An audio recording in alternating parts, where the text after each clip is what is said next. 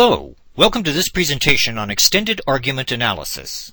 This is part 1 and will serve to introduce you to the concept of what an argument is and how to evaluate and prepare one. I am Katie Borkeman, facilitator for this learning object. But first, let's take a look at a hilarious classic skit called The Argument Clinic, a presentation that was done by the famous British comedy group called Monty Python. Listen very carefully to what one of the characters says about an argument.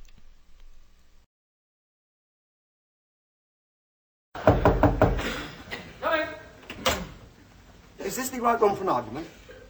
I've told you once. No, you haven't. Yes, I have. When? Just now. No, you didn't. Yes, I did. Didn't. I didn't. I'm telling you I did. You did not. Oh, I'm sorry, is this a 5-minute argument or the full half hour? Oh, just the 5-minute one. Fine. Thank you. Anyway, I did. You most certainly did not. Now, let's get one thing quite clear. I most definitely told you. You did not. Yes, I did. You did not. Yes, I did. Didn't. Yes, I did. Didn't. Yes, I did. No, this isn't an argument. Yes, it is. No, it isn't. It's just contradiction. No, it isn't. Yes, it is. It is not. It is.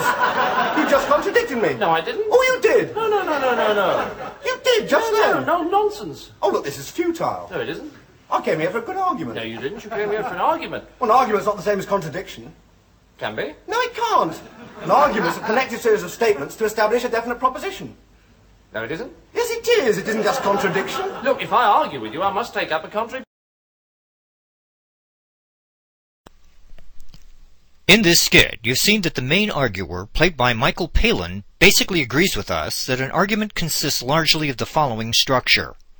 The conclusion or main claim of an argument is supported by at least 1 to as many as 3, if not more, premises. Basically, a reasonable definition for the purposes of critical thinking is that an argument offers logical support in the form of reasons or premises for a single main claim, and that claim is a conclusion of the argument. There are many ways you can go about evaluating an argument. You can take the position of arguing pro or con, that is, for and against a position or viewpoint. You can take the position of refuting an argument or refuting a counter-argument. You can provide and offer a comparison of alternatives. And of course you can evaluate evidence for a claim that is primarily the conclusion that you or someone else is trying to draw from a set of reasons.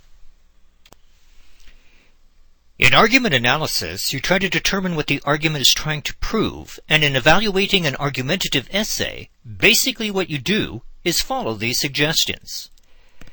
Determine the main thesis or claim. That is basically the focus of the argument. Then determine what support is given in the form of reasons or premises for the claim. Here's an example. All whales are mammals. Premise 1. All mammals have rights. Premise 2. Therefore, all whales have rights. Now, this is not necessarily meant to be an example of a good argument, but it does illustrate a few important things, one of which is the argument pattern we call deduction. In a valid deductive argument, if the premises are true, then the conclusion must necessarily be true as well. So, if the premises all whales are mammals and all mammals have rights are both true, and it is a valid deductive argument, then the conclusion all whales have rights is also true. The second thing illustrated here is the idea that an argument basically provides premises or reasons or evidence for the main claim, and that main claim is a single statement that is drawn from the other claims that serve as premises or reasons in that specific argument. So, when you are assessing the merits of an argument, you will want to identify the evidence provided in behalf of the claim that someone is trying to put forward or advance. You begin by determining the reasons that are used in support of a conclusion, and, moreover, determine whether or not these reasons themselves might need further justification or substantiation. And this amounts to assessing the acceptability of the reasons given for the conclusion. This may take the form of appealing to an authority, doing further research on a good website, or for that matter, referring to an appropriate publication. Another very good idea is to identify responses that are likely objections to a claim that someone might be advancing. If the argument is a reasonable one, anticipating objections and offering counter-arguments to them will be tactics already employed in the development of the argument under evaluation. Sometimes an argument can end up being padded, that is, it will contain much information that is neither relevant nor essential to the support of the main claim. Of course, we do have an expression for this phenomenon. It is known as BS.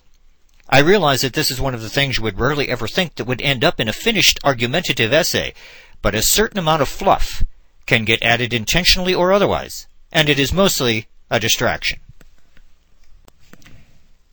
When evaluating your argument or the work of others, ask yourself, are the reasons offered themselves justified? Do you know other relevant reasons or arguments? Do the reasons offered justify belief in the claim or conclusion?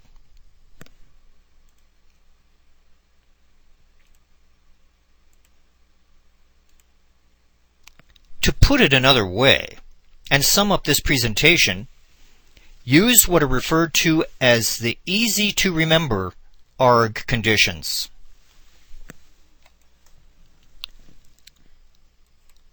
Acceptability. Are the reasons given in an argument credible? Do they fit in with background information? Do they seem on the face of it to be plausible? Relevance. Do the reasons provided actually directly relate to the main claim? Often what only appears to be a relevant reason may turn out to be unrelated to the intended conclusion of an argument. Grounding. This refers to the logical structure of an argument. Have the reasons or premises provided logical support for the conclusion inductively, deductively, or in some other way? Your critical thinking instructor or textbook is a good reference with regard to argument structure and logical grounding. This is the end of Part 1. In Part 2, you'll learn actually how to develop your own argument according to critical thinking parameters. Now, you may take the self-test. A link to an interactive self-test on this module will be made available in your Seaport portal. Thank you for joining me.